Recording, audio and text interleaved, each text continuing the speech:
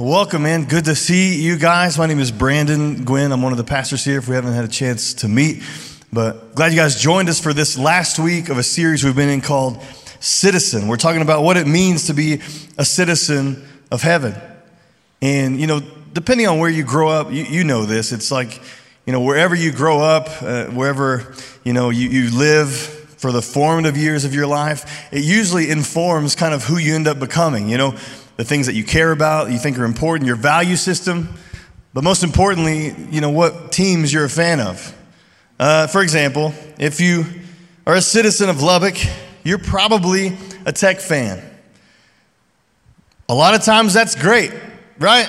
But sometimes not so much. If you're a citizen of Texas, you might be a Cowboys fan, like I am. We all know how that's been going, right? They were good when I was 13, And also, I've been a Spurs fan most of my life, which has been awesome. Since '99, they were amazing. Not so much anymore. They stink. So all this to say, I'm considering selling these fandoms. I can do you a 3-for-1. I'll make you a good deal. Basically, I'm saving up to buy a Chiefs one. So those are a little more. I appreciate the help on that. We've been in Galatians chapter 5. Let's start there. By the way, if you don't have a Bible, they'll be on the screen. But we also on our app have message notes, which is a really cool way to go along with the message. You can fill in the blanks. It's great. So Galatians chapter 5 says, if you're always biting and devouring one another, watch out. Beware of destroying one another. Does this not sound familiar? Have you been on Facebook or Twitter lately? This is kind of the atmosphere that we find ourselves living in, where we're biting, devouring, hurting each other. And then Philippians chapter 1. Above all, you must live as citizens of heaven, conducting yourselves in a manner worthy of the good news about Christ. We might be citizens of Lubbock or Texas or whatever, but first, we're citizens of heaven before an affiliation with any political party or any other platform. We are citizens of heaven first. In fact, Clayton told us, your heavenly citizenship informs your earthly citizenship. Anything we believe or get behind or any platform we take should go through the filter of our heavenly citizenship. And then finally, in John chapter 1, the Word became flesh. The Word, speaking of Jesus, became flesh. He made His dwelling among us. We've seen His glory, the glory of the one and only Son, who came from the Father, full of grace and truth. Grace and truth. We've been saying it over and over and over again. Not either or. In this world of either or and extremes, Jesus was both grace and truth. Not some balance of the two. He was 100% grace, 100% truth. And that's what we've been talking about in this series. If you missed it, you can go back and look on our app and watch those messages. I would encourage you to do it because this has been content that, frankly, I don't know if I've ever heard talked about in a church. It's been so incredibly helpful as we talked about what it means to be people of grace and people of truth. And today, we're talking about being people of mission. People of mission. Now, I don't know what you think about when you picture someone being on a mission, but when you're on a mission, it completely consumes you. Like that's your life, right? You ever seen the movie Taken with Liam Neeson? That man was on a mission, and there was nothing that was going to stop him. And I found myself in a similar situation in my life. And there was a time I was on a mission, and there was nothing that was going to stop me. And there was this one time when these young punks kept ringing my doorbell and then running away. I think the technical term is ding-dong ditchers. Like 3 times a week, they would ring my doorbell, run away. I don't know if you had this happen. You've probably had it happen once or twice, but not a continued pattern of ding-dong ditching that went on for months. It was never the same night. It was never the same time. We had little kids sleeping. It was funny at first, and then they went too far. And so I chased them at one point. They were faster. They were really fast. I wasn't very fast. I went to extreme measures. We're talking thumbtacks on my doorbell. I set up a tripwire on my porch. I wish I were making this up. This is all true. Countless nights, countless hours, I sat in the corner of our porch behind these bushes, just waiting for them to show up. I don't know what I was going to do when they got there. Probably nothing, but I was ready. I even invited Mark over one time, and we camped out, and we had super soakers full of vinegar, and we were going to douse these dudes. But they never showed up when I was waiting. So let's say, if you're out there, I will find you. I've developed a very particular set of skills. I'm just kidding. Okay, moving on from that. Being on mission. God is on a mission. From the very beginning, before time began, the Word was God, the Word was with God. Jesus was there from the very beginning. He's been on a mission to bring us back to himself. It was his ultimate plan for redemption, sending Jesus as the ultimate sacrifice for the sins of man. This wasn't God's plan B, right? Like when Adam and Eve sinned and they fell, it wasn't like God was surprised by that. He wasn't like, well, there went that. I better come up with something else, right? In his wisdom and just his sovereignty, he knew that we would rebel. And from the beginning, he had a plan of redemption to bring people back to himself. Even before he made the world, in Ephesians 1, it says, he chose us. He decided in advance to adopt us into his family by bringing us to himself through Jesus Christ. He's still on that mission today. You're here probably because he, at one point or another, you turned to him and realized he'd been pursuing you. He wants a relationship with us. But the craziest thing, the more I study this, the craziest thing is he wants to accomplish this mission through you and through me. 2 Corinthians chapter 5. This is amazing. And all of this is a gift from God who brought us back to himself through Christ. And God has given us this task of reconcile. Let's just stop right there. He's given us the task of reconciling people to him. God was in Christ, reconciling the world to himself, no longer counting people's sins against them. And he gave us this wonderful message of reconciliation. So what? We are Christ's ambassadors. You've probably heard that before. God is making his appeal through us. We're his representatives. And the appeal that he's making to people that need him comes through us. And then the last one is the one that blows me away more than any other. We speak for Christ. This goes beyond, you've heard about being his hands and feet. We speak for Christ when we plead, come back to God. We speak for him. Wherever we go, we're his representatives. We've been given this message of reconciliation. We carry it, and it's our responsibility. He says, we are Christ's ambassadors. We're ambassadors. And I know we have an understanding of what an ambassador is, but I went ahead and defined it for us.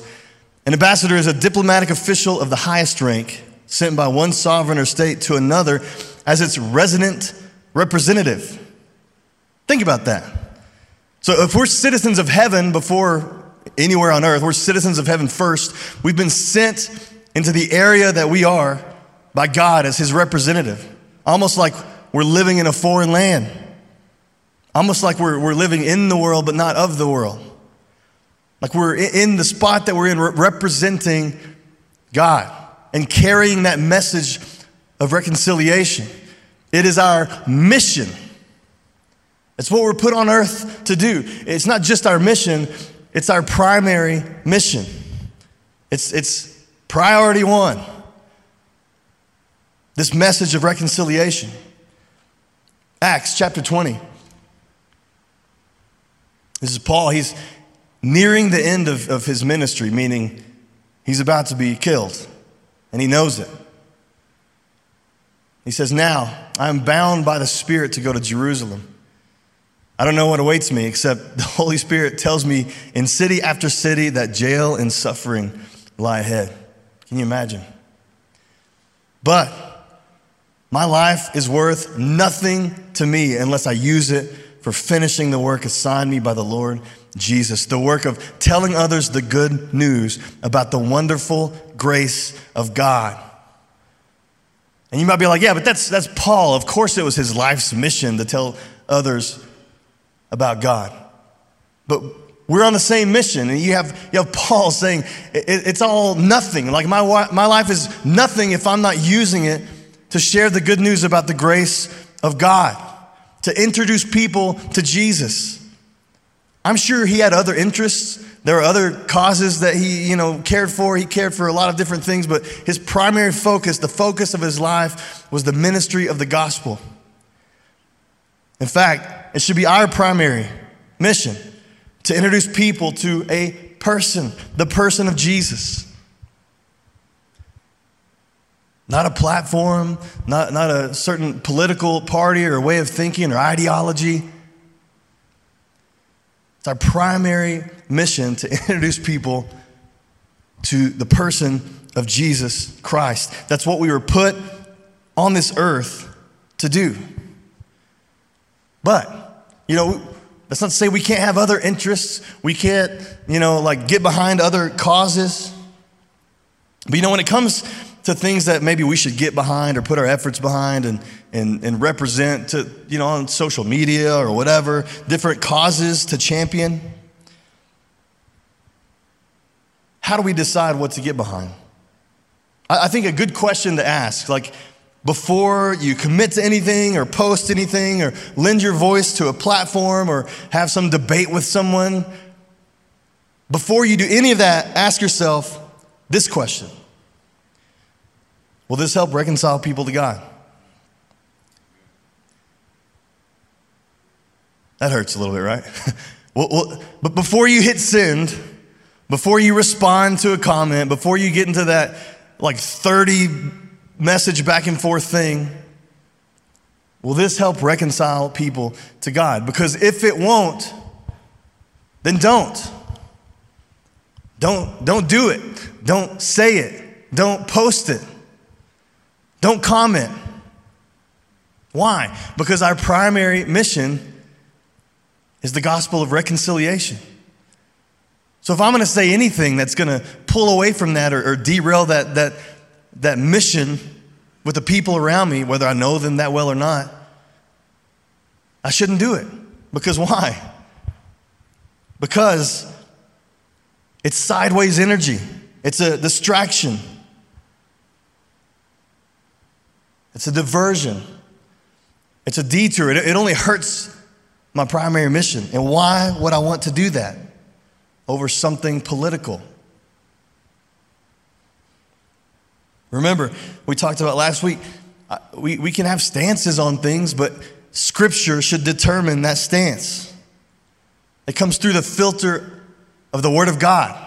And then we decide what we're going to take a stand on. And then, there are some things that people think are political that are clearly matters of Scripture. Clayton's talked about a lot of them recently. Abortion, social justice, defending the oppressed, supporting the widow and the orphan, these kinds of things.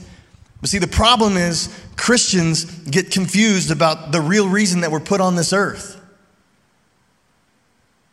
We go a lot of different directions. And the problem with that is we start fighting with each other. It dilutes our message. You know what? One of the last things that Jesus prayed for us, his followers, at the very end. Let's just read it. John chapter 17. This is Jesus. He's with his disciples. He says, I'm praying not only for these disciples, but what? For all who will ever believe in me. That's us. So it was so important that Jesus wanted to pray for us. He says, I pray that they will what? Be nice? Follow the rules? No, we'll be one. I pray that they will be one. Unity. Just as you and I are one, just as you are in me, Father, and I am in you, May they be in us so that the world will believe that you sent me. Come on. He's saying here, unity between believers is the way the world will know. Do you see unity when you look around between fellow believers?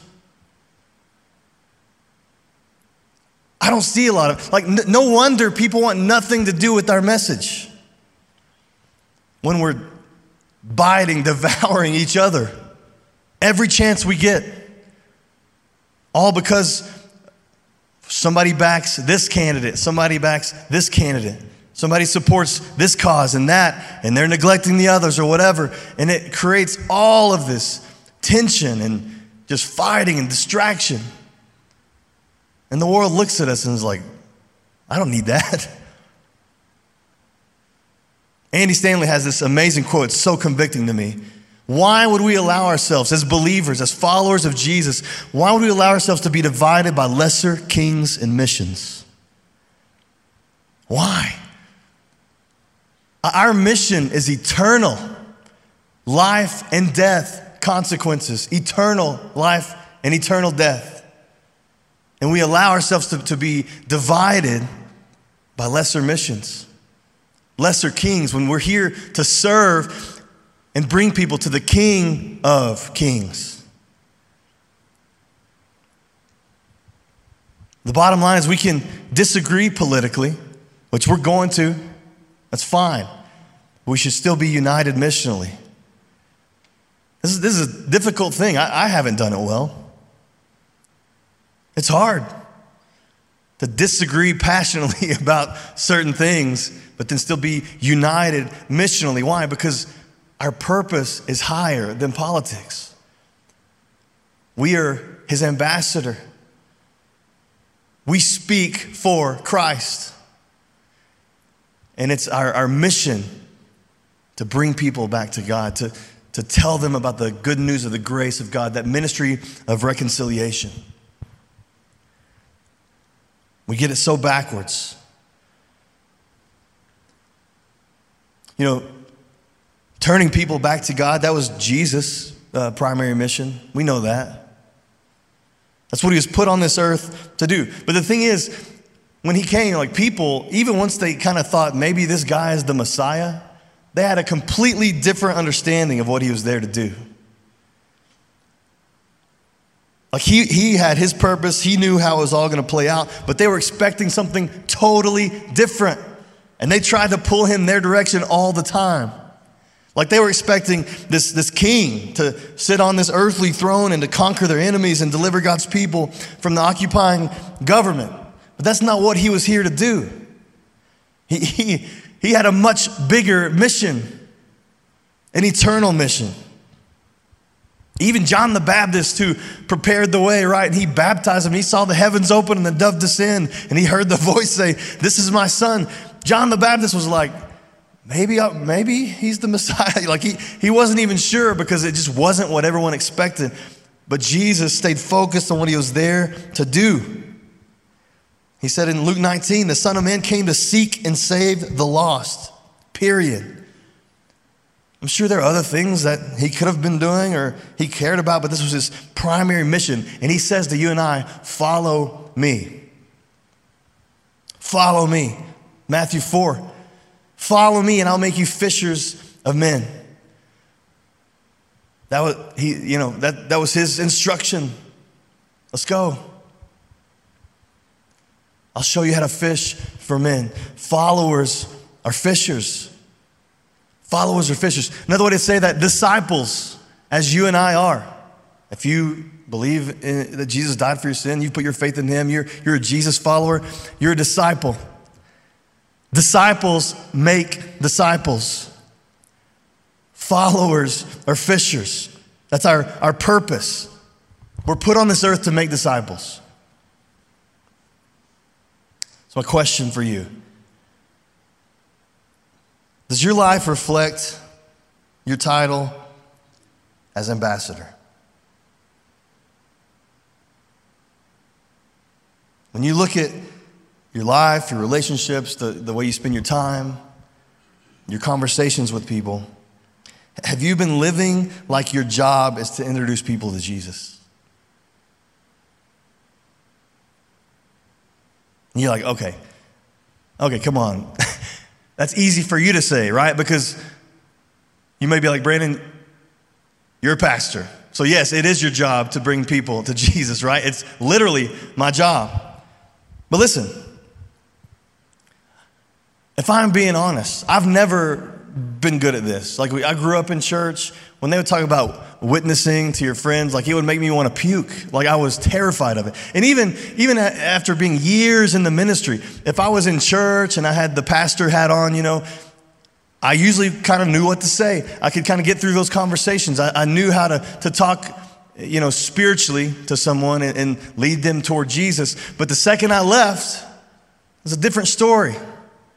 It's awkward. I didn't have all the right answers. I didn't go to seminary.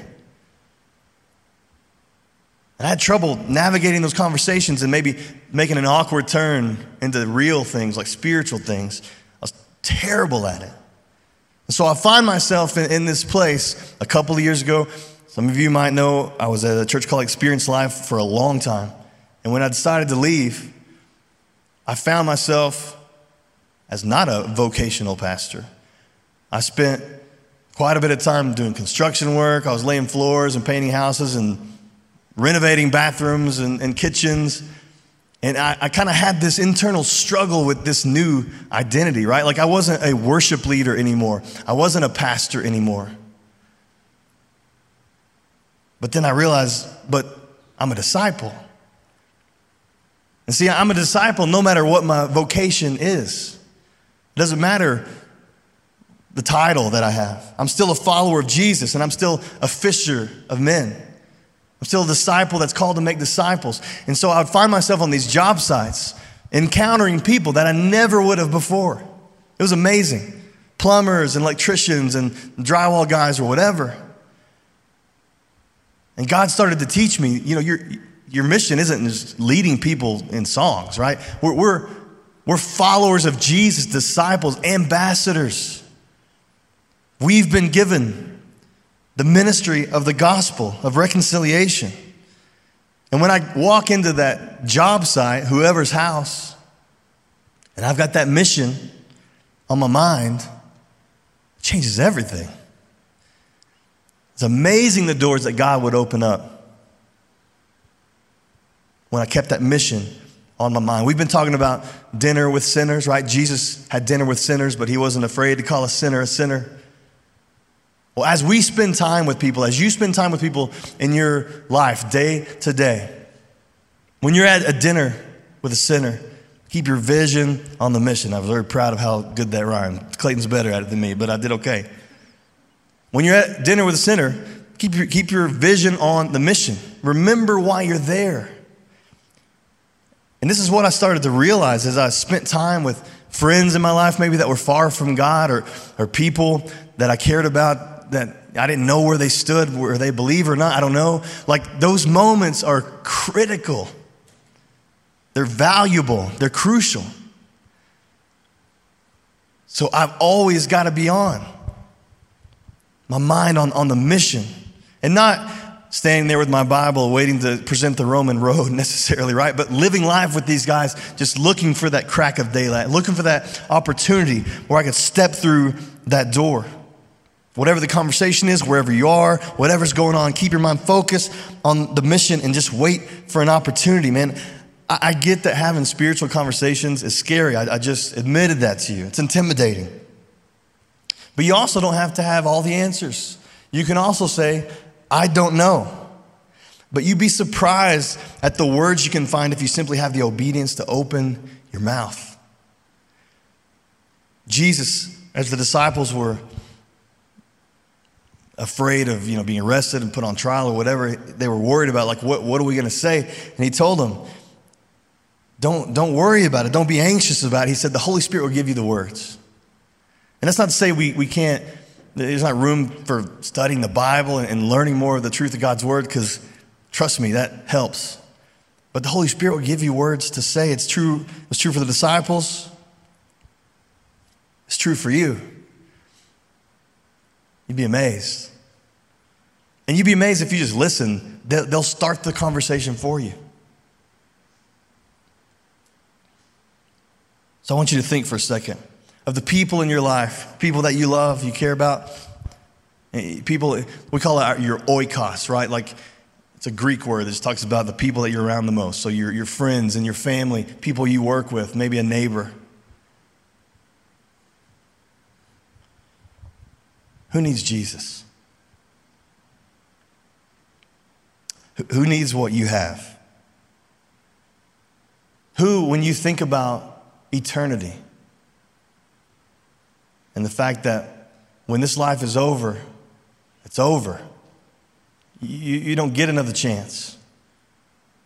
And when you think about this person spending eternity separated from God, in eternal torment, it breaks your heart. You have that panic. That you don't even want to let your mind go there, but let it go there. Who comes to mind? I know we all probably have a name. Who comes to mind? Who can you start to be intentional with? Who can you start to have that mission on your mind every second that you're around those people, just waiting for an opportunity for their heart to open up to you? And yes, we're called to be disciple makers. We're called to share Jesus with people, share your story with people. That's the reason you have a story, right? But the very least we could do, as ambassadors carrying this message, speaking for Christ, the very least we can do, the easiest thing would be to invite someone to church. So what about that step? Like, let's just talk in terms of baby steps today. Who can you invite? Maybe you've tried before. Maybe you gave up. Maybe it's time to try again. And it's a perfect time. Next week, we start a new series called Tombstone. And it's going to be awesome. Whether they are believers or maybe you're not sure, they could be an atheist, this is going to be helpful to them. We're going to be talking about how it's about death, about how it's wise to think about death and what you want people to say after you die. What do you want your life to reflect? What do you want written on your tombstone? And we're talking about how we need to start living with the end in mind to kind of see that future that we want for ourselves. It's going to be a great series for somebody that has never been before. Who can you invite? You already have a couple names in your head. All right, that's hurdle one, right? The second obstacle, what are you going to say? I'm glad you asked. I have a sample text for you. Here it is. Hey, dude. Hey, girl. Whatever, I don't know, sound like you, right? Don't be weird. And don't do this slash thing, pick one. But seriously, I'm encourage you to take out your phone. You already have a name in your head. Let's act on it. Time is of the essence. I'm gonna give you time to text this to somebody. We can sit here and wait for a second. Our church is starting a new series next week. It sounds like it'll be exactly what I need. Would you want to come sit with me? We could do lunch after. Let me know. No one's going to be mad at that. They might say no, but send it to someone. Text them. Reach out. Invite them. You never know what God will do. And then you listen to this content that I'm telling you, everyone is going to be like, man, I needed that. Man, that's going to change some things. You sit over lunch, you talk about some of that stuff. You never know what God's going to do. You never know.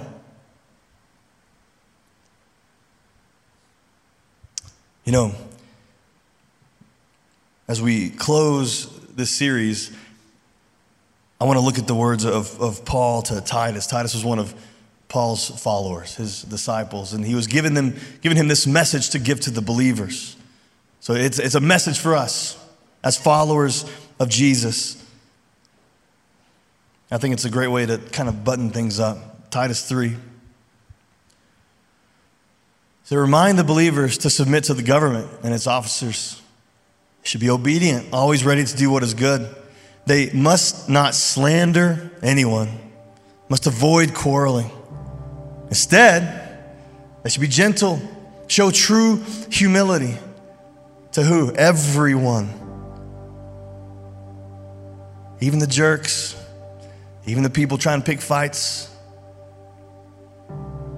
Don't quarrel, be gentle, show true humility to everyone. Why? He tells us why here. Once, we too were foolish, disobedient. We were misled. We had become slaves to many lusts and pleasures. Our lives were full of evil and envy, and we hated each other.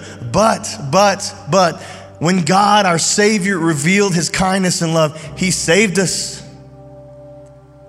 Not because of the righteous things we had done or but because of His mercy. He washed away our sins, giving us a new birth, a new life through the Holy Spirit. He generously poured out the Spirit upon us through Jesus Christ, our Savior. Because of His grace, not because we believe the right things or we're better than someone else. Because of His grace, He made us right in His sight. He gave us confidence that we will inherit eternal life. As we think about how we want to be, how we want to treat people, you got to start with remembering what Jesus did for us. You got to remember how far you've come, what He's brought you out of.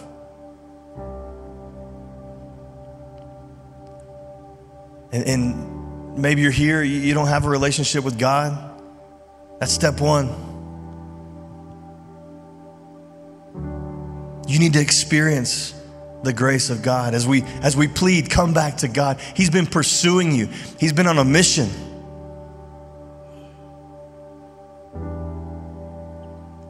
Just turn to Him. Just admit, I'm broken.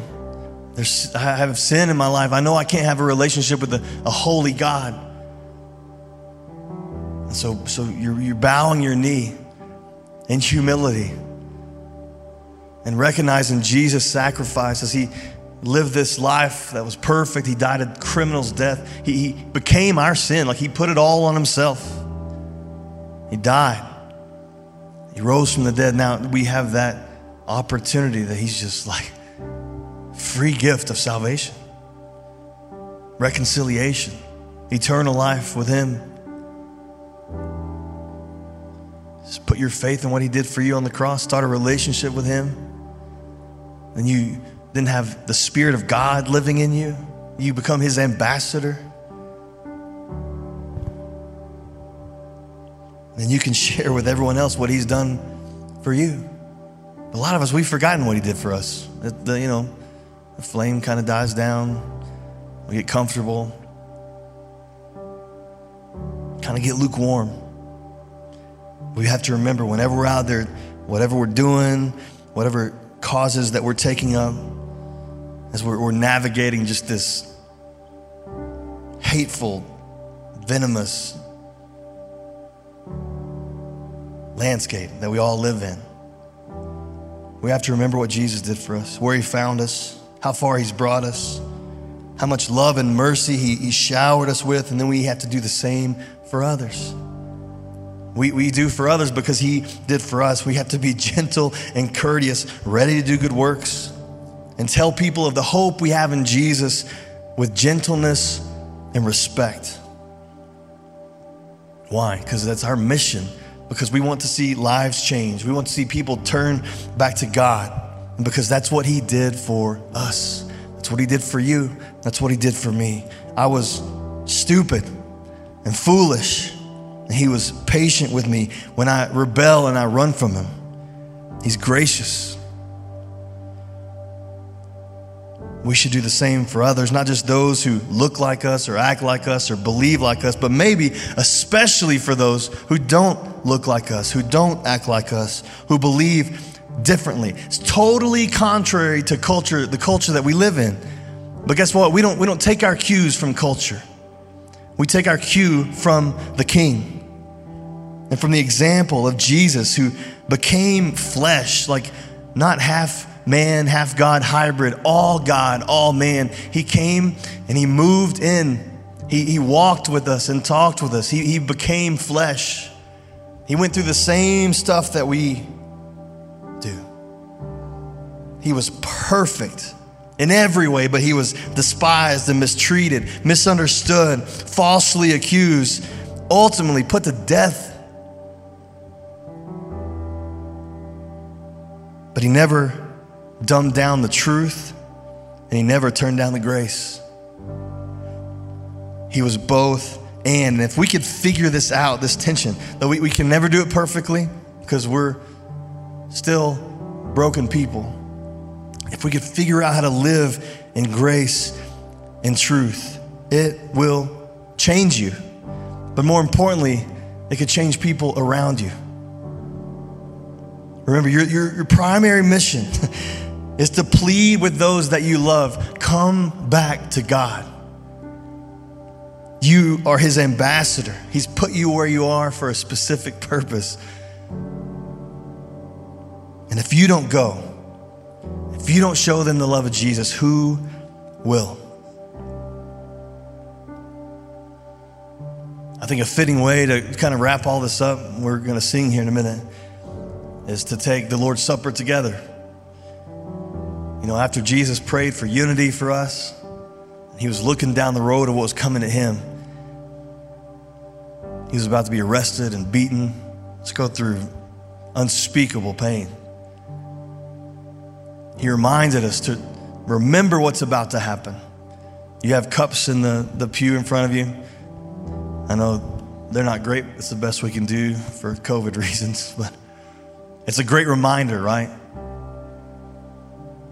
When he said to take this bread, and the disciples had no idea what he was talking about, but they would eventually. He said, take this bread and eat it. Remember, this is my body that's broken for you. Then they took the cup. This is my blood poured out for you. Do this in remembrance of me. Never forget, because as humans, we forget. The shine kind of wears off. We kind of take things for granted, but don't forget today. Remember what he's done for you and be grateful and thankful. Just a heart of humility and gratitude for God. During the song, whenever you feel led, I want you to just have a moment with God where you're thanking him. Thank you for dying for me. Thank you for how far you've brought me, what you've forgiven me for, what you're doing in my life. And when you're ready, you can take the bread and the cup and just be grateful. And then we sing just about the goodness of God and what he's done for us and how we should respond in the way we live. Just ask him, what does all this mean for me? What are you asking me to do? What are you leading me towards? And just commit today. You know what? I'm admitting I'm here for you. I speak for you. I'm your ambassador. This is my primary mission. I haven't lived like it maybe in the past, but today, God, give me what I need to do. I don't want to be just a hearer of the word. I want to be a doer. How do I need to change? I want to live as though it's my job to tell others about you. And I want to do a good job. Would you pray with me? God, we love you. And we are not good at this. Very, very few are, but Father, we admit that, and we want to do better.